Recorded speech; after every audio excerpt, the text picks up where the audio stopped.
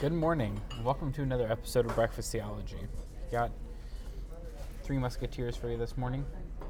Myself being Josiah, and Isaac, and Chuck. Hello, everybody. Hi. It was the breakfast burrito this morning. I got halfway through it. Well, it's a pretty big burrito. It is.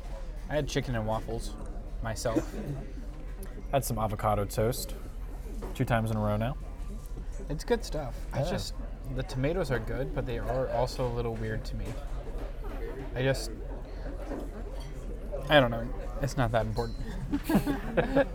No, this is a deal-breaking Josiah. Today, we are continuing our series on biblical imagery, biblical themes. We're talking about trees. My name is the Lorax. I speak for the trees. How long have you been holding that in your mind? It just came to my okay. mind. I love trees. I don't know if you guys know this about me. We do. You guys do, but the people listening may not. Did I tell everybody I had chicken and waffles? Yeah. Good. I'm glad I But I double think he checked. said waffles and chicken. Waffles. Which came first? The waffle or the The chicken, I think, for sure. I would comfortably say that. You don't think people are finding wild waffles out in the wilderness? There's a waffle tree. I want one. Touche. If there's Yeah. a tree that can grow processed grains in the shape of a waffle, That'd be pretty fully cool. cooked And the same tree can provide you syrup. through its sap. Yeah. So this guy goes out this time of year in the bushes and he takes elbow macaroni and he sticks it on. That would be fun to have a kid, and you say oh, this is the waffle tree, and it blooms over one night every single fall, and then just when they're asleep one night, you just go hang a bunch of waffles from the tree, and they wake up and you're wow. And they grow up wondering, why do I have a hard time trusting people?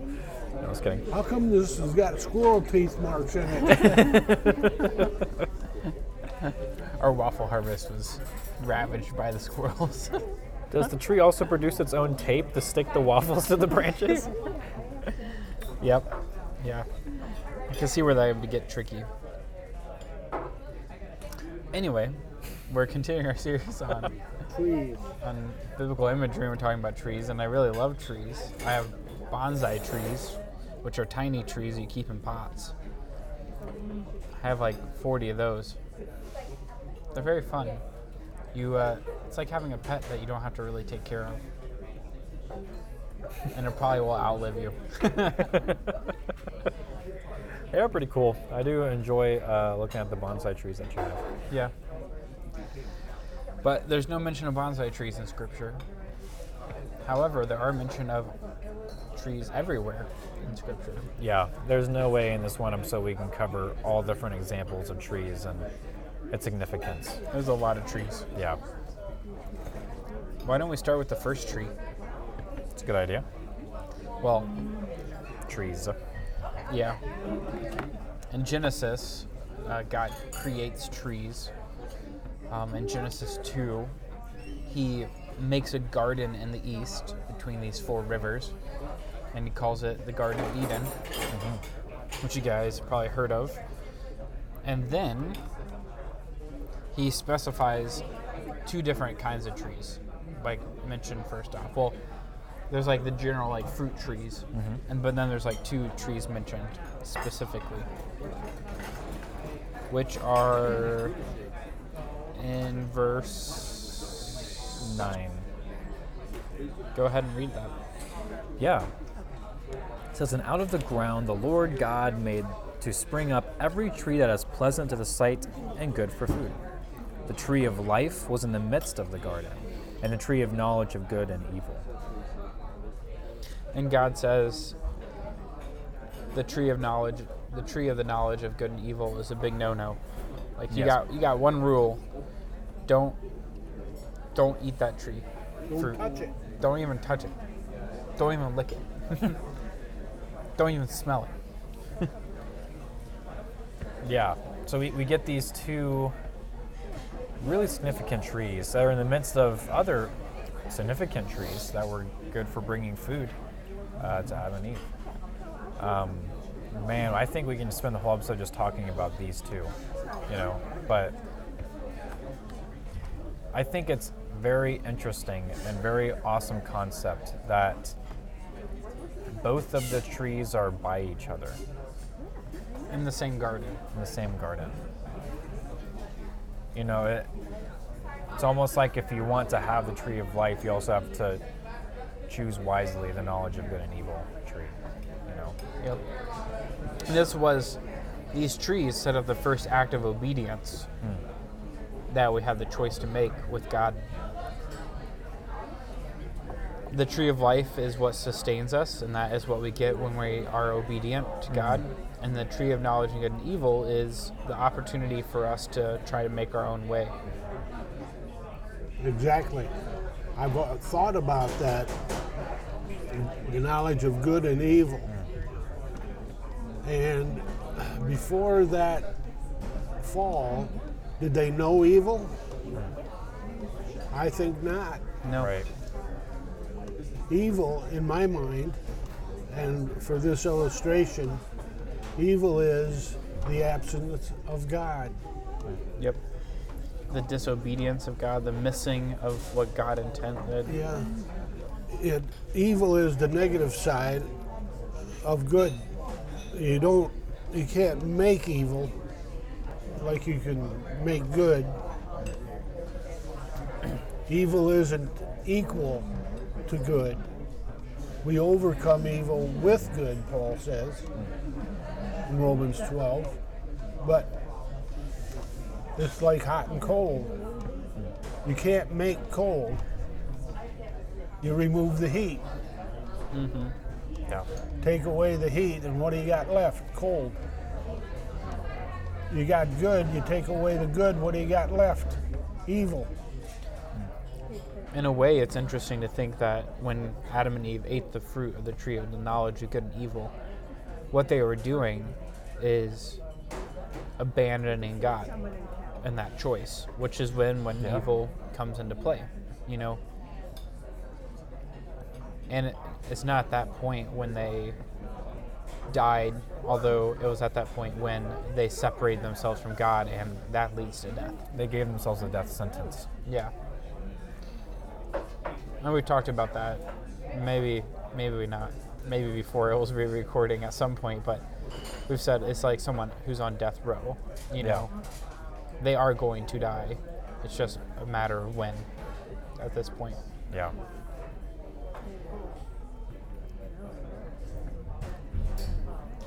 And it's also extremely interesting that there seems to be some kind of life-sustaining source coming from this tree for humans, the tree of life. Yeah.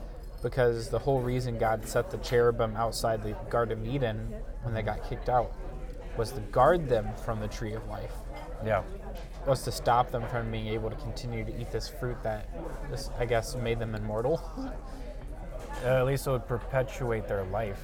Like God says, now that they've eaten the tree of the knowledge of good and evil, we should make sure they don't eat the tree of life lest they live forever. And I think a lot of people understand that as meaning that God is like, I don't want them to keep living forever. I think really God's trying to give a mercy of, I don't want them to experience never-ending life that's corrupted. That was almost like a form of mercy. Well, then it's also an unending amount of havoc and chaos and death and that sickness you could reap, and pain. Yeah. So he keeps them from that. So something that you were saying earlier, Chuck, as well as this thought right now, Scripture, like right from the get-go, is fundamentally explaining a very different view on good and evil and the mortality of humanity than a lot of other belief systems. A lot of other belief systems, like Taoism, for example, is like these equal components of good and evil, and you have to find the balance in the middle. In fact, that yin-yang symbol is like the really actually good symbolism of what they believe. We don't have to go into that, but yeah, Oh, thank you for the picture. yeah. But evil is not an equal component to good. In fact, evil can only be judged based off of good. Good is like the standard, and evil is like the amount of it you have or not have. You know. Right. As well as this here is that humans are not immortal. Like, we were never, even from the beginning with Adam and Eve, given this inherent immortality. Right. God needs to perpetuate that life. However, if we skip to the back, Yeah. the tree of life reappears in the kingdom Yeah. on both sides of the river. Yeah. In Revelation 20. Yeah, and Two. it says Yeah. that its leaves are for the healing of the nation. I'll just Yeah. read that whole verse, if you don't mind, real quick for us. Revelation 22:2 says, "In the middle of its street, on either side of the river, was the tree of life, bearing 12 kinds of fruit, yielding its fruit every month. And the leaves of the trees were for the healing of the nations."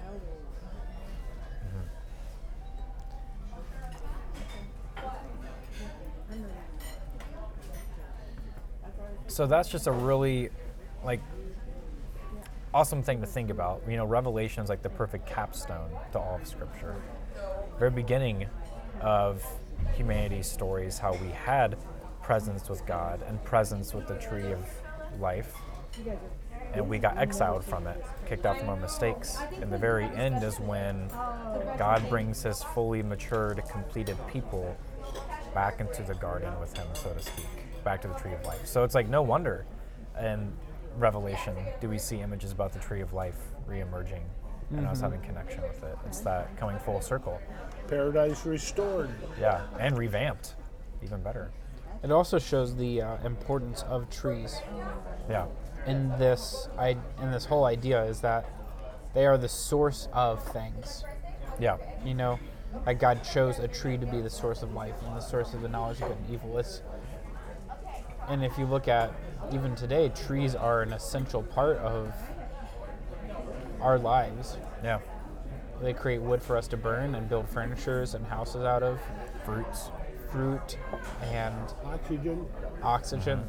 Of course, they probably didn't have a functioning photosynthesis theory back then. But, you know, it does say that, where it does kind of bring to the point that trees are kind of this magical Sacred. thing. Like, where does a tree come from? I don't know. Where does it get all of its wood? Who knows? It just gets bigger. It gets You know? put into this ground and just does its thing. And then all of a sudden, boom, delicious sugary fruit pop out of it. You know, like, Yeah. what is going on here? Well, you think about so that's even true for modern day.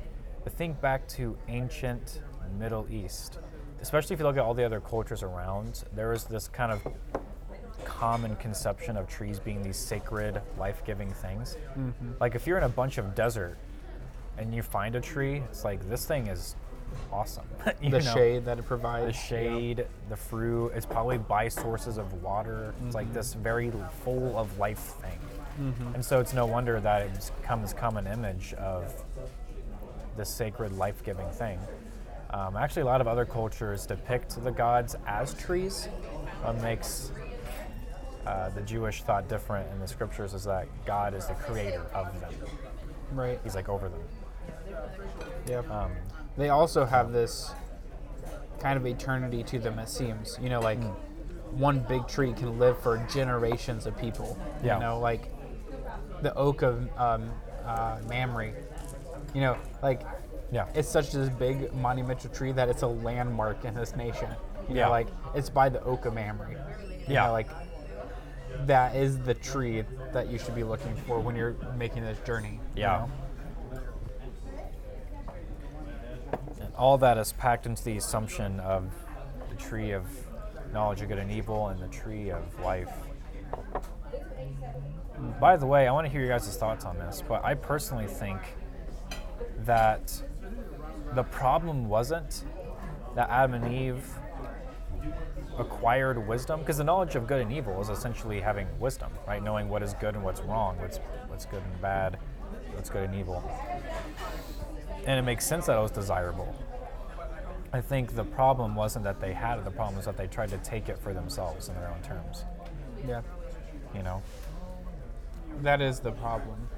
Yeah. And who's to say that God wouldn't have enlightened them at some point? We don't Right. have that indication, but it's also not outside the realm of possibility.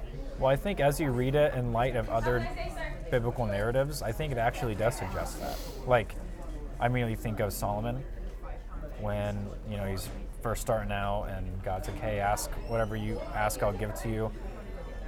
And Solomon asks for wisdom. God says, I'll give it to you. You know, like those kind of examples where it's like, that's the better example of what to do with the quote-unquote tree of knowledge of good and evil, is to ask God to give it to you rather than you to take it. In the proper dosage. Yeah, the proper dosage. You know, God is like the good and evil anesthesiologist, so to speak. I can give you the right dosage that you need at the right time.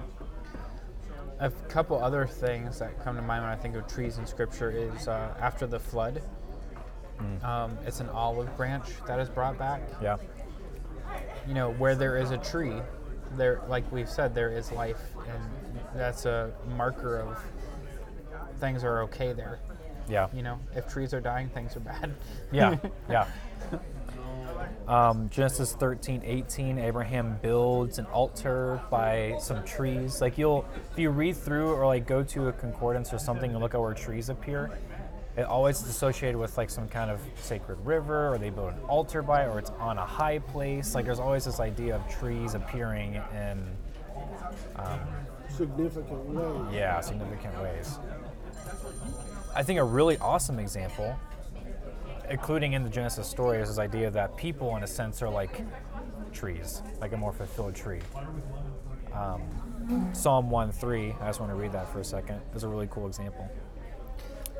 He'll be like a tree firmly planted by streams of water, which yield its fruit in its season, Yeah, and its leaf does not wither, and whatever he does, he prospers. yeah. And that he, by the way, in the first two verses, is the one that doesn't take counsel of the wicked or be amongst the sinners, but meditates on the law of God. Right. They are like a tree. Even Proverbs actually has some really cool, significant things here. So Proverbs 3:18 just plainly says in one of its statements here, talking about wisdom, Lady Wisdom, the example, not an actual person, but personifying wisdom, saying that she is a tree of life to those who lay hold to her. Those who hold her fast are called blessed. Yeah, tree of life is actually mentioned, I think, 3 or 4 times in Proverbs. Yeah. I think it's mentioned in a soothing tongue is a tree of life. The fruit of righteousness is a tree of life. Yeah. And desire fulfilled is a tree of life. But hope deferred is a sick heart. Yeah. So there's a tree of life mentioned a few times in Proverbs Yeah. when connected to doing what is proper and wise. Which is a really fascinating concept to me, because Proverbs is all about wisdom, right? And Lady Wisdom is a tree of life. It's almost like a merging of the tree of life and the tree of knowledge of good and evil, that in God's context are both good things. At least in my mind. Yeah. We also have the analogy that God, like Israel, is a tree. So we have Jesse being the foundation of the Davidic line, and the root of Jesse, you know, like, which is interesting that Jesus is after Jesse, but is also the foundation of this promise. The root of Jesse is the Messiah. Then we also have this analogy that Israel is this olive tree. Yeah. Yeah. And we can be grafted into this foundational trunk as Christians. Yeah. You ever seen an olive tree? I don't think I have. I have seen a couple pictures of ones that were like in orchards, like olive orchards. They're not a real pretty tree. Yeah. They're kind of craggly. Yeah. You trim them off, and they don't stay that way. They'll get a knob and send out shoots. We had one in the church courtyard in Pomona. Nobody liked it. The olives would get ripe and fall off onto the concrete. People would step on them and carry it into the Make olive oil. Yeah. olive, Anoint the church's carpet. olive stains. And it was a booger to get rid of. But bet. we did. That's kind of cool, though. An olive tree. It was like, is that intentionally chosen to be an olive tree by the church? Yeah. That's cool. That was cool. Yeah, so it had a kumquat tree. Didn't you have some kind of citrus Lemon. fruit? Lemon tree? Oh, okay. No, that makes sense with California. Yeah. Big lemons. Mango lemons. Yeah.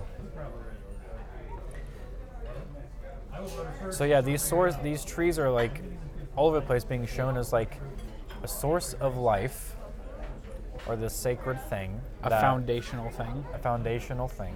Not that it replaces God, but that's like a means by which God brings blessing in life, as a symbol of that. And these all, I think, tie themselves back to the fundamental trees of the tree of life and the tree of knowledge of good and evil. Which I don't know if you guys knew this, but I know there's some like scholarly debate about if they're the same tree or not. Like, are there two trees or is there only one tree? I know there is some talk about that, but I think the Bible says there's 2 trees. That's what I would think. But yeah, I think so too. But I know there is some talk about it. yeah. A lot of prophecy, Isaiah 61, 1 through 3, brings up trees as well. Jesus quotes from this when he's in Nazareth, declaring that he's the one that's like the promised Messiah, and they're all like, "What?" The Spirit of the Lord of God is upon me, because the Lord has anointed me to bring good news to the poor. He sent me to bind up the brokenhearted, to proclaim liberty to the captives, and the opening of the prison to those who are bound, to proclaim the year of the Lord's favor, and on that day, vengeance of our God, to comfort all who mourn. So, he's coming to help all those who are oppressed and crushed and afflicted.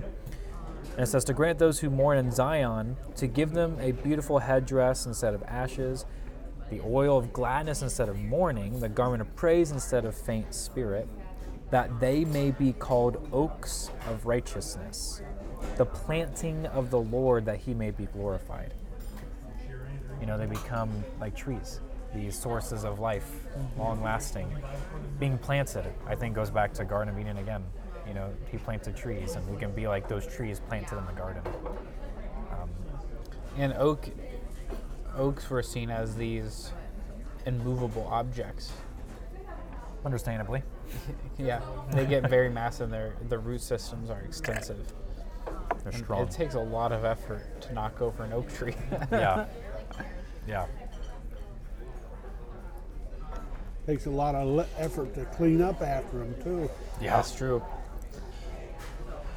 Interestingly, an oak's roots can spread to cover 7 times the width of the crown of the tree. So if the width of the crown of the tree, like the oak trees at church, our oak trees are like 50 or 60 feet across. That means the roots could cover like a football field. That's amazing. Yeah. Wow. So very widespread. That's cool. Well, how deep do they go? They said they're not the super deepest roots in the world. They say it just like that? Like a few, the super deepest, yeah. A few feet. They can go a little deeper than that, obviously, but Well, let's dig one up and find out. on average, they're 18 thank inches, you. they say. And of course, we've all heard the expression before, going back with New Testament, like in Matthew 7, 15 through 20, where Jesus is like, hey, beware of false prophets. You can tell them by their fruit. Yep. A good tree will bear good fruit, a bad tree will bear bad fruit. Fruit can be seen as like the completeness or the final result of the health of something, Yeah. or like what it's producing. So someone who has a sinful heart is going to have bad temptations, or a lot of frequent temptations, a lot of bad thoughts they dwell on. It's going to eventually lead them to actions, and those actions are going to bring about bad consequences. Those actions and bad consequences are the fruit of the unhealthy person, and vice versa. Interesting tree fact. The shepherd's tree, which is native to the Kalahari Desert, has been found to have the deepest root systems in the world, up to 230 feet deep. Holy cow. There are some people digging a well, and they hit tree roots at the bottom of their well at 230 feet. That would be surprising. Yeah, isn't that crazy? Wow. Imagine a 20-story building, and then flip that upside down and put it on the ground, and that's how deep that tree's roots go. Yeah, that's insane. That's insane. Well, when you're thirsty, That's true. You said that's in the desert? Kalahari Desert. Yeah, that makes sense. But can you imagine, how is this tree alive? Because it has deep roots. Yeah. Some cool symbolism there. one of the first verses that came to my mind, speaking of trees, is what Peter mentioned when he said, "Cursed is everyone who hangs on a tree." That is also interesting that a tree is the implement that killed our Savior. Yeah. Up on a man-made hill. I don't know if you guys know that, but Golgotha was kind of a man-made hill at the time. So it's almost like the symbolism of mankind's version of the sacred tree and mankind's version of the high place. Jesus is going and suffering, enduring that, and dying on it, for a sense. Some neat symbolism there. But I've always remembered growing up thinking, why does Peter call it a tree? It seems like a kind of a liberal use of the word, like it's wood. But in the Hebrew language and mindset with all the symbolism, it actually makes sense. And it's the same word, Yeah, wooden tree. yeah. That's, I think the Hebrew word's eights, I'm pretty sure. and it's like the same word that you'd use for a branch or a twig. Yeah, Or a bush. it's just the one thing. yeah. You can call like the redwood tree an eights. You can also call a little bush eights. You can call Right. the wood that comes from an eights. Did you see the redwoods? I want to. Yeah, I've been there. They're big. They're huggable. Yeah. I remember I went to the San Francisco Muirwoods Forest. I remember driving sequoia down. trees? What? Is that where you see the sequoias? Is that what they're Yeah. called? Yeah. So I remember driving down there, and they have a lot of pine trees. It's like at the base of this valley where you get to Muirwoods Forest. So as you're driving down from the coast, it's just big pine trees. And I'm like, are these the sequoias? I'm like, I'm so disappointed. I'm like, they're big pine trees. And I was like, this is not what I thought they would be. And a couple of friends I was with, they're like, no, you should just wait, because I don't think these are it. And then you park in the parking lot, you're still okay, this is the Muirwoods Forest, these are just normal pine trees. Then you kind of walk through this opening, you're like, oh my gosh, that's a sequoia. And it's just holy cow, that's a big tree. Wouldn't you get Project Forerunner? Yeah. Okay, that makes sense. I would love to see those trees. Yeah. Another interesting thing about those sequoia trees is the pine cone. It's a little bitty thing. Yeah. I saw a pine tree in Southern California. It had a pine cone the size of a football. Wow. And I thought, I'm going to go get that. But it was still in the tree. Yeah. And it was by the edge of a cliff. And I thought, no, I think it should stay there. I'm comfortable sitting there. That looks like a good place for it. Yeah. Yeah. I've heard those sequoia and redwood trees are can be 2,000 years old Yeah. and stuff. Around the time of Jesus. Yeah, they also get most of their water from the fog that rolls in off the ocean. They're so tall that capillary action can't actually carry water to the top of the trees. Wow. If they were just left to use root power to get water, it wouldn't work. They would need to make their own water towers. Yeah, they are their own water towers. Yeah. I heard that one tree can use 500 gallons of water a day. One sequoia. That's pretty amazing. Yeah. Yeah, so there's this. So you can find so many examples in Scripture of these trees. People being called trees, people doing godly things by trees, people trying to use trees for their own way and own reason and own form of worship, like Asherah poles. We Yeah. can talk about that right now, and what they are. But that was a human People form. carving trees. You know, like, is it Isaiah that says, out of one, you cut a log, and out of one part of the log, you heat your house and burn it to cook your food, and out of the other part of the log, you create an idol to worship. Yeah. Which I think ties back to we take from the knowledge of treating good and evil and what we think is good in our eyes. You know, I think that symbolism is we use these sacred trees of God to do our own dumb things with, you know. Yep. Well, if you guys have random tree facts, we would love to hear your random tree facts and what you think about biblical trees. You can email us at breakfasttheology@gmail.com with your tree facts. Sounds like a website or something. That's Treefacts.com. sounds like what it is like an old new spin. There's a new spin on like snail mail. Here, try out tree facts. Where you can write letters on actual trees and mail them. They have to be informative. Anyway, thank you guys for listening. And do you guys have any other? Are we done? Are you done? Do you have other thoughts to share? One more. Yeah. Mustard seed. Compared to the kingdom. Yeah. Right. That's a good one. If you guys haven't seen a mustard seed, it's very tiny.